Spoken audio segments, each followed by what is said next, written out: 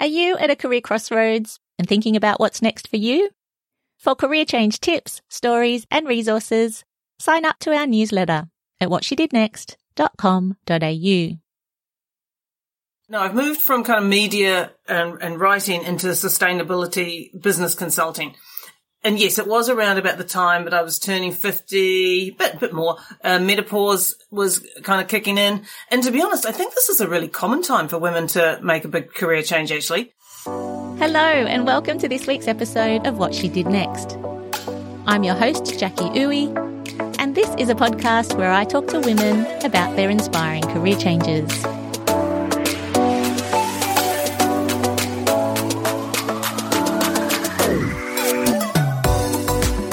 The creation of more green jobs is opening up a whole new world of possibilities.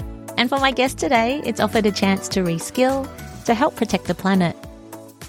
Tamara Patelin had worked in the media for 25 years before her growing concern about the climate got her thinking about making a change. Around this time, she was also starting to tire of endless magazine deadlines. So when her best friend Erin suggested working together on a sustainability venture, she decided to make the leap. As the COVID pandemic sent the world into lockdown and everyone turned to Zoom, Tamara threw herself into online study to learn as much as she could about the climate crisis and business sustainability. She and Erin have since gone on to launch Greener Matters, a consultancy that helps businesses become more sustainable and takes them through the B Corp certification process. Having worked with Tamara back in our magazine days, I was curious to find out how she made her career change from journalist to sustainability consultant and what it's been like to navigate that transition in her early 50s. She recently moved home to New Zealand after living in the UK. So please welcome from Christchurch, Tamara Patelin. I was thinking about how long we actually worked together quite a few years back now. I think it's actually 20 years, if you can believe it. I think it is. Yeah, it was the early 2000s. It was my first magazine job, which is why it stands out so much. I was straight out of uni. I think I was like the junior writer and sub-editor. Yeah. I was trying to remember what your role was. Were you the lifestyle editor? Yeah, that was one of the titles. Lifestyle editor. There was a couple of others. I can't remember what the others were, but they were that kind of thing. Yes, yeah. Okay. And you were a few years into your journalism career already by that stage. I'm much older than you, Jackie, yes. That was not what I was going to say. More experienced and wise. But yeah, can you, I guess, give us a bit of a snapshot of your media background and how you got your start? Yeah, well, I started out as a daily newspaper journalist in Christchurch, New Zealand on the Christchurch Press. And then moved to London and worked on some magazines there, and then moved to Sydney, started working on B Magazine with you. And, so went from financial magazines to women's glossy magazines in one fell swoop. And then really just then moved to Dubai after that. So just moved around the world and worked for different publications. Once I was in Dubai, I moved into more digital media, started out in print magazines because that was always my love, print magazines, just always going to have a soft spot for print mags. But then moved into digital magazines and websites and that kind of thing, and launched my own print magazine while I was in Dubai, which was a really cool thing. And then from there, I got married in Dubai, and then my husband decided he needed to move back to the UK, so we did. Got another magazine job like I'd been doing for the last 20 odd, whatever it is, years. And then just got to the point where it was just like, yeah, not sure I can be really bothered anymore with magazines, deadlines.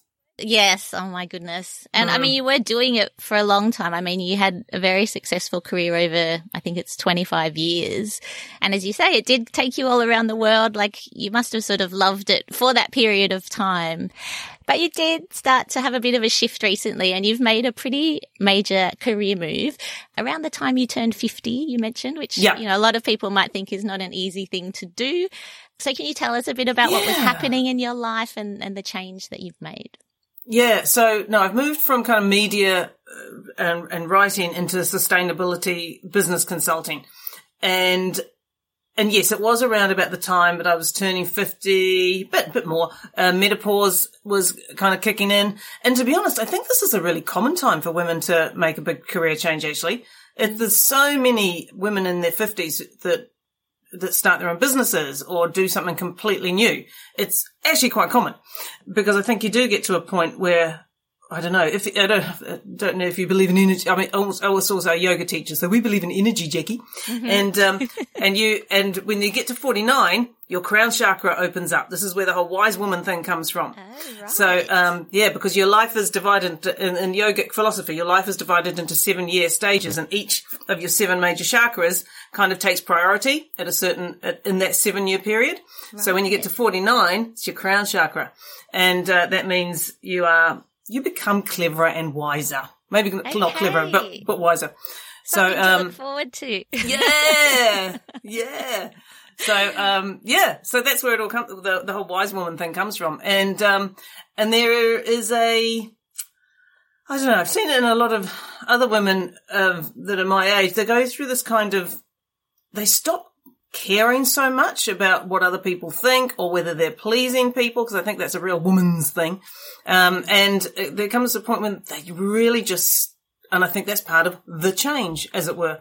And anyway, I'm digressing a bit, but, so you go out and you assess what you want to do for the next potentially 40, 45, 50 years of your life.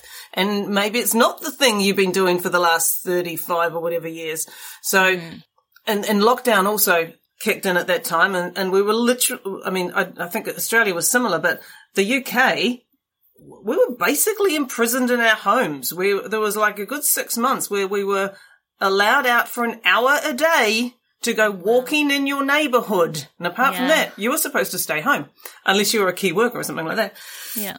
So my life turned to Zoom. I mean, God, who knew Zoom? I mean, it's opened up so many new possibilities. It's really been quite the revelation in a lot of ways.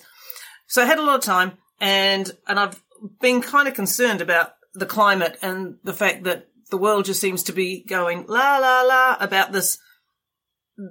There's an emergency out there. There's really bad things happening right now, thanks to global warming, and nobody seems to be really taking it seriously. It's all, let's be bothered about this other thing over here. Yeah. And obviously COVID hasn't helped that either, because it everyone's hasn't. been very distracted with that. Yeah. And I guess in Australia, obviously just before COVID hit, we'd had that huge bushfire season. Yeah. And a billion animals burnt to death. I mean, just horrific. It had really brought, I think, the climate change issue back to the fore for that very brief window of time. I mean, it was a terrible time, obviously. I mean, you couldn't breathe in some of the cities in Australia, but then, March that same year, in came COVID, and everything kind of got forgotten once again. Okay, so you'd had this big transition in terms of, physically going through menopause. I guess the lockdowns had happened. Your interest in climate change had really peaked. I guess a lot of people sort of think about making a change, but you actually took that next step and did it. So was there a particular turning point or catalyst where or a day moment where you just went, yep, I'm going to go for it? Yeah. It was one of my best friends, Aaron, in London. He was the one, we were talking pretty much every day during lockdown, and he was like, I need to do, and he's also from the media, but he's even the worst side, the more salesy side. Right. And he was like, yes, I'm going to do something. I've got this idea. I'm going to launch this thing, and I have no idea how it's going to work. And I was like, yeah, just something said to me, I need to do this with you. So I said, okay, let's do this together, because, we'll just work it out. We were clueless. Well, I was going to say, I mean, sustainability, moving into that is a pretty big leap from the media world. Yeah. I mean, where did you begin? Like, what were some of the key steps you took to make that change? Well, I went out and did some study. So Erin and I have kind of different skill sets. So for me, it was a case of, all right, I need to go and get a qualification. So I went off to the Institute of Environmental Management and something, can't remember the name now, IEMA, and did their foundation course, which means you can have these letters after your name and call yourself a sustainability professional, and also did a really intense course with the division of Cambridge University, their sustainable leadership division, and that ate my life for a good more than 2 months, and because it's just so intense and so much information. So yeah, did nothing else but that course for that length of time. And then there's been other things along the way, and I'm not stopping. There's so much more to learn, but did a climate reality leadership training with Al Gore and his foundation. Okay. And then frankly, before I started all this, and I thought there was something to worry about, and now I'm really sure there's something to worry about. It's like, I could have quite happily not known all that, because that's depressing. And why did you choose sort of the consultancy side? I mean, there's lots of ways you can get involved in the environment. Was there a particular reason you went with the business consulting route? Yeah, it's a good question. Actually, there is a lot of other. I think that if the business world doesn't get on board, we have no hope. The business world is the engine of the economy. It is the business world that has contributed most of the damage to the world. To social justice as well as environmental justice. So business has to change. And it is happening. And we've kind of just created a system and a society that's naturally and innately extractive and exploitative. And the process of changing all that, it's a collective consciousness shift as well as a business shift. But ultimately, we have to decarbonize our economy as quickly as possible. So what is it you actually do with the businesses? Like, what are you helping them with? Yeah, we messed around for trying to figure that out for a few months, actually, trying to come up with a way to help businesses turn their strategy to a more sustainable one. And then we came across, we'd already knew it, but the B Corp movement. And so we more recently aligned ourselves with that because it just gives businesses not an easy roadmap, but an understandable roadmap. Okay. It's kind of like sustainability kindergarten for businesses who don't have a clue. Do you know the B Corp movement? Well, I had a quick read off of it last night, actually. I hadn't come across it before. But you'll see it everywhere now. Now that you know the logo, you'll start to see it everywhere.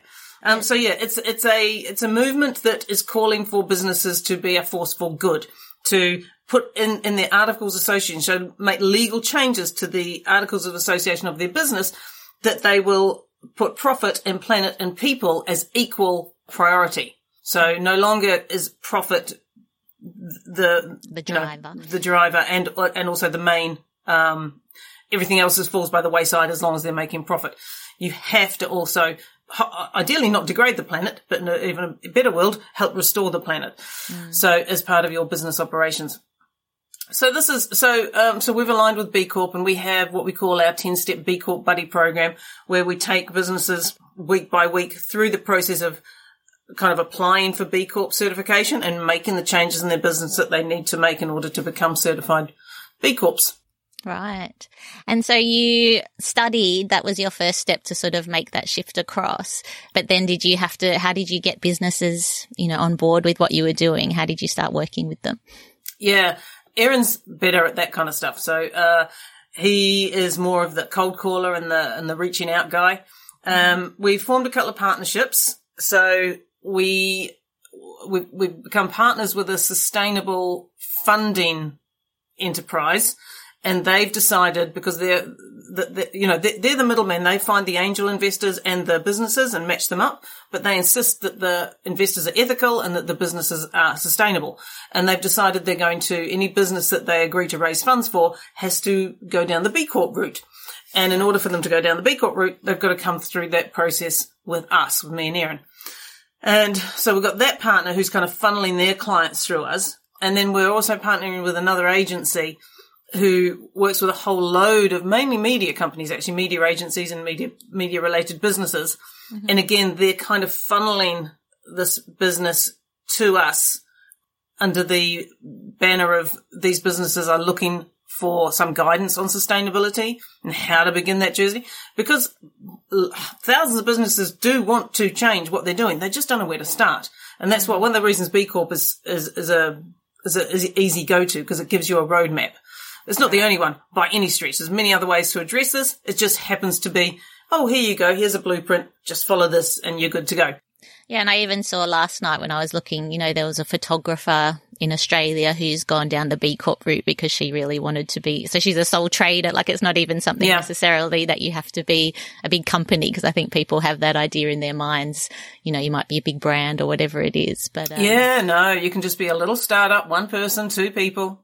And it's even better sometimes when you're a startup, because then you're setting the foundation stones of your business on a sustainable mindset and a sustainable strategy. Whereas if you've already been operating 10, 20 years, you've got to really change some stuff that's integrated into your culture, into the foundations of your business, which is arguably more difficult. So you mentioned that Erin brought certain skills to the partnership. And, I guess when it comes to making a career change, we do talk a lot about transferable skills. For you, I guess it wasn't just learning about the sustainability side, but you are running a business. So there's entrepreneurial skills there. I mean, what skills would you say that you've brought from your old career or your past 25 years of working into your new career? Mainly writing, actually. Like I've had to just done a piece of work for an organisation here, YMCA Brunel is the name of it.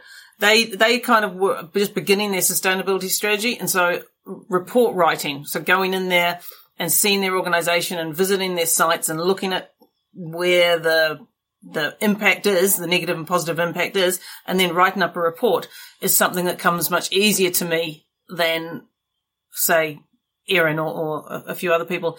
And I've also been hired to just do some sustainability ghostwriting, some blogging and articles and that kind of thing. Okay. Because, so content writing, is becoming a bigger thing. And I think, having interviewed so many people over the years, I find it easy to talk to new people. So I think that's probably a thing. No, well, I think they're really interesting because, one of the things that I think holds people back, women back from making a shift is they're really just uncertain about how to, they might have this dream or something they really want to do, but they can't see how what they're doing now would ever be of interest to perhaps an employer in that space, or, they're starting their own thing, how they would position themselves as having any sort of legitimacy or even, but I think the more that I talk to people, there are so many sometimes unexpected skills or characteristics that you've gained from, all of those years of experience that actually set you up really well for your next chapter. Well, certainly just when you are your own little startup, things like I've built so many websites now on so many different platforms, having worked so that's handy, knowing your way around, be it WordPress or Wix, those kind of practical things, knowing where to find free images, and knowing how to just create a few graphics and that kind of, just small stuff really. But if you don't know, you don't know. Yeah. And well, that leads nicely to my next question. I mean, what would you say has been the most useful strategy or tool that's helped you on your career change journey? I don't know if it's what you call it a tool or it's, just the partnerships. And we're currently, I think understanding the power of tech is I think key to what we're doing. And so we're now looking at, we're partnering with somebody else and creating a tech platform that will support people on their sustainable strategy and their sustainable journey. Because what we've kind of realized as well is that it's complicated to change the way you do business. And it's also complicated to go through the B Corp journey, and they want lots of things off you and lots of documents and things like that. And you can end up being, death by Excel spreadsheet if you're not careful. So moving all that into a tech platform is what we're looking at the moment. Well, I think that's really interesting because, I think another obstacle people might see is that they don't know how to do all the things, and you don't have to know how to do all the things, like it is like networking and finding those people that are interested in your space, but they can bring something new. So yeah. I think it's, if you go out, because, we didn't have a clue. Honestly, Jackie, we were clueless. You just go out and you start somewhere. The first 4 or 5 months, we completely wasted. Now we see, we didn't realize we were wasting the time. It seemed we were doing great things at the time. Mm-hmm. Now we look back and realize we were wasting that time. But that was part of the process of getting to where we did need to be. Do you see what I mean? So you go out there and the main thing is you talk to people. You go to the networking events. You join those little groups that are in the realm of what you're doing. You go and ask people. And I think one of the biggest things is to realize that if you're got a question in your head, I know this is such a cliche, but oh my Lord, it's true. Then so does most other people. If you don't get it, then other people don't get it either. And just ask. And people are also, they want to help you. Most people do want to help. They want to network. They want to connect. And we want to share resources. And that's also part of just getting back to the sustainability shit. That's, in sustainability, we say we're going to move out of competition and into collaboration. Because otherwise, again, we don't have a future. Yeah. And what would you say has been the biggest obstacle you've had to overcome to make your career change? Generally, self-doubt, confusion about where to go, and money. So both the kind of intangible doubts, oh, it's not going to work, oh, what are we doing? I think I'm just going to go back and get a real job, so to speak.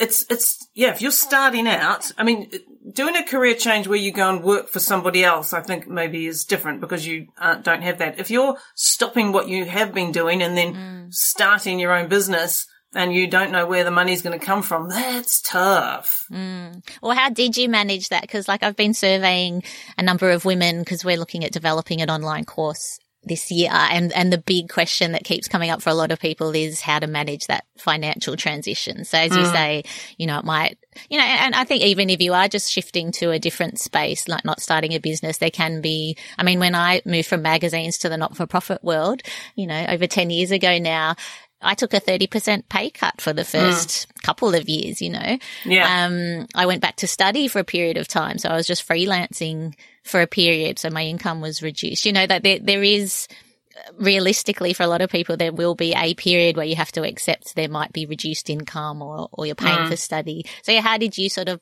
plan for that or manage that? Yeah. So there's a few things. I think you can have a transition period where you still work doing something just to get some money in for 2 or 3 days a week, or you do something that brings some money in as a transition. Or in my case, we have a couple of spare bedrooms. We rented those out, and I had an agreement with my husband that that lodger money would be kind of my salary, so to speak, for a little while. Yep. So having a supportive partner can be really helpful. I mean, let's be realistic. If you've got a partner and he's earning a good wage, then that gives you a little bit of help. It does. And in my case, that was the case. So yay, thankfully. And, sorry, you did also mention, a bit of self-doubt and things like that. I think that shift in identity for a lot of women is a big one as well. Like working with businesses as a sustainability consultant is very different to having worked in the media. So how did you navigate that shift in your own mind? And, have you sort of come up against people in your life that have had opinions about it perhaps? Everyone's been, all the doubt comes from me. Everyone else is, wow, that's a great idea. Yep, that's good. I've found everyone's been very supportive. So no one's really naysayed me because I do such a great job of that myself. So, and I still do. So, but I think less now, but it's lessened over the last 18 months because now we're having those conversations with clients. So it's gaining traction and I can see that it's going to work. But, back, like 12 months ago, where we were just talking about it and we had no clients and there was some big self-doubt moments, some big, what the hell am I doing moments? Yeah. But you just keep going. And I think what you said earlier is right too, that you do just have to start because some people get paralyzed at that beginning planning stage of thinking they've got to have all the answers and they can't start until it's all perfect. But you don't know what you even need to know until you start. Exactly. So you do sort of have to just dive in and be okay with the fact that you're going to be learning as you go. And as you said, it is pretty early days for your consultancy and your new career. But what would you say has been the biggest lesson you've learned on the journey so far? Oh, gosh, there's been so many learnings. Goodness me. I think that again, it just comes down to getting out of your own way.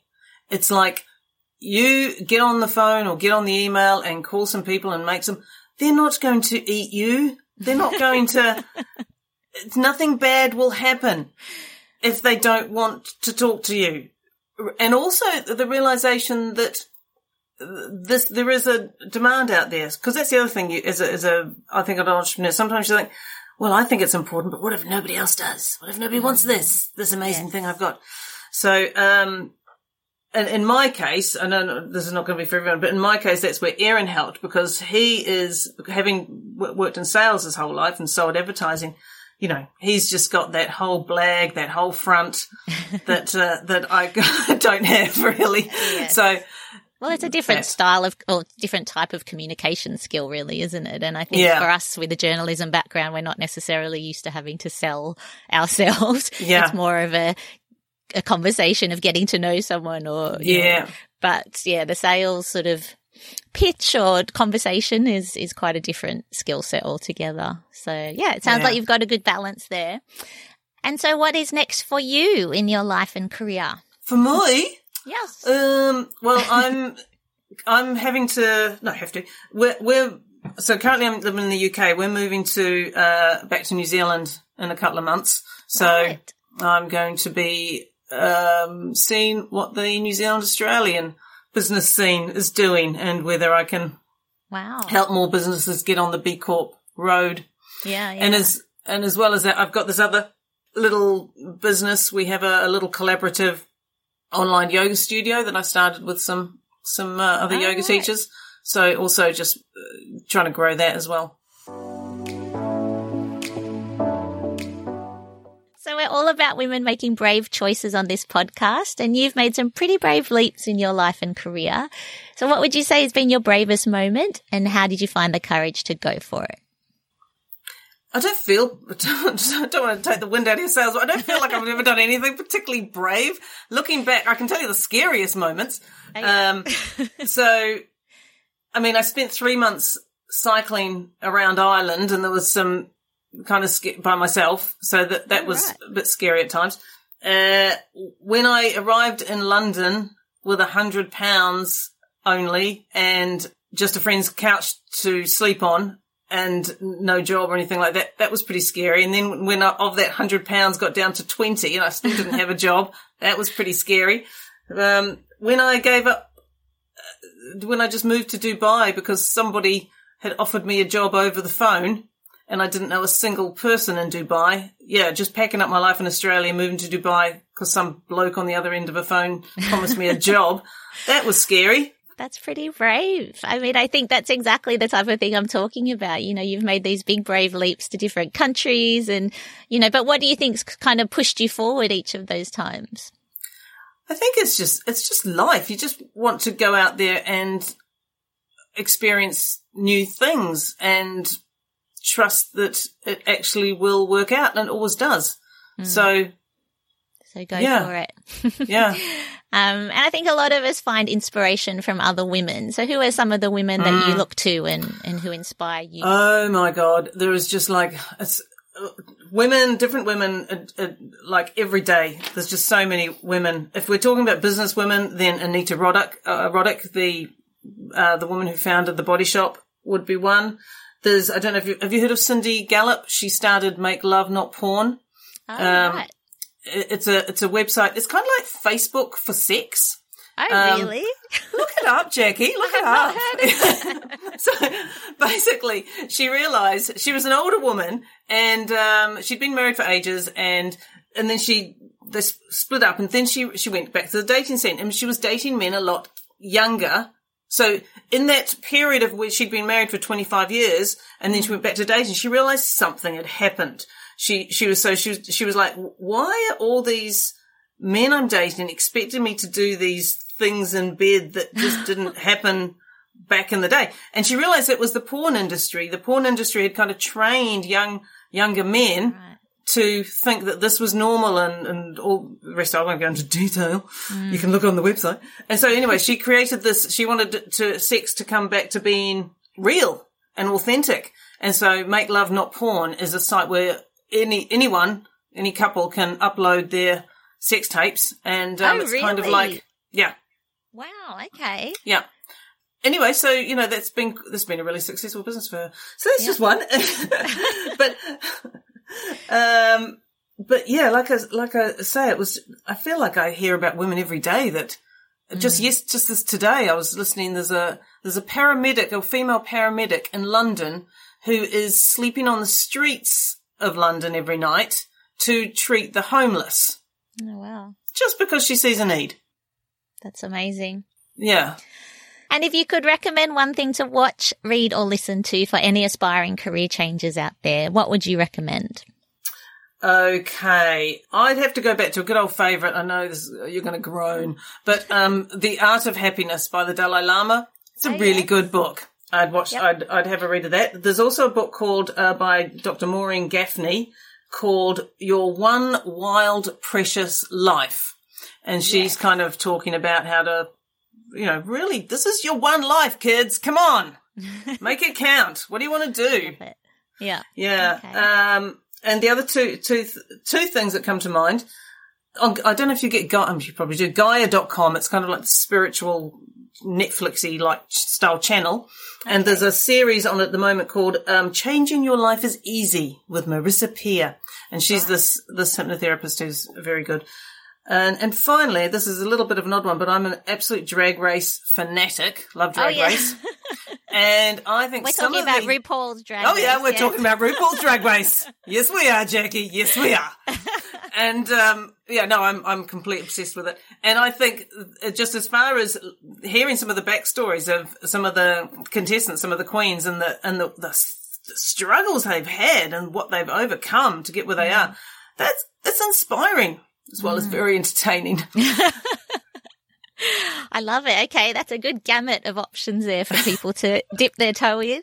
And lastly, if you could offer one tip to someone listening who's really feeling in need of a change, but maybe they don't know if they're making the right decision or they're not even sure what else is out there for them, what's your best tip for them? Okay, I'm going to go back to my yogic roots here, and I take some time out. Go and do a 10-day silent Vipassana retreat, meditation retreat. Go and fly to India and do a month's yoga. Take time out and get yourself out of your normal environment and give yourself the thinking space. I find it in your usual churn, your usual thing. It's hard to find the brain oxygen, if you know what I mean, to see anything different. Yeah. And there's nothing like getting out of your environment. So don't want to do yoga, you don't want to be silent for 10 days, then just go somewhere and get out of your normal environment and maybe even journal. I know, again, grown, but seriously, you've just got to have a really good, long, hard conversation with yourself, and that might not take half a day. You might need to go away for a couple of weeks. But yeah, I think that break is the key. I mean, I think that's why they're saying, you would have heard the term about the Great Resignation that everyone's talking about as a result of COVID. And that's partly been because people have had this complete, well, not a break necessarily from working, but having such a break from regular life. And some women talk about having that with maternity leave. Like there's all sorts of ways you can either enforce a break or have a natural break in your life. And that does give you that brain space and the perspective, I guess, to really think about what else is out there and how happy are you? And okay. Well, I love that. Thank you so much, Tamara. We are at the end of our chat, but I really appreciate you. Thank you so much. It's been a joy. Thank you, Jackie. I appreciate it. That was Tamara Patelin, Director and Co-founder of Greener Matters, which you can find at greenermatters.com. If you enjoyed this conversation, we'd love if you could share the link with a friend or leave us a kind review.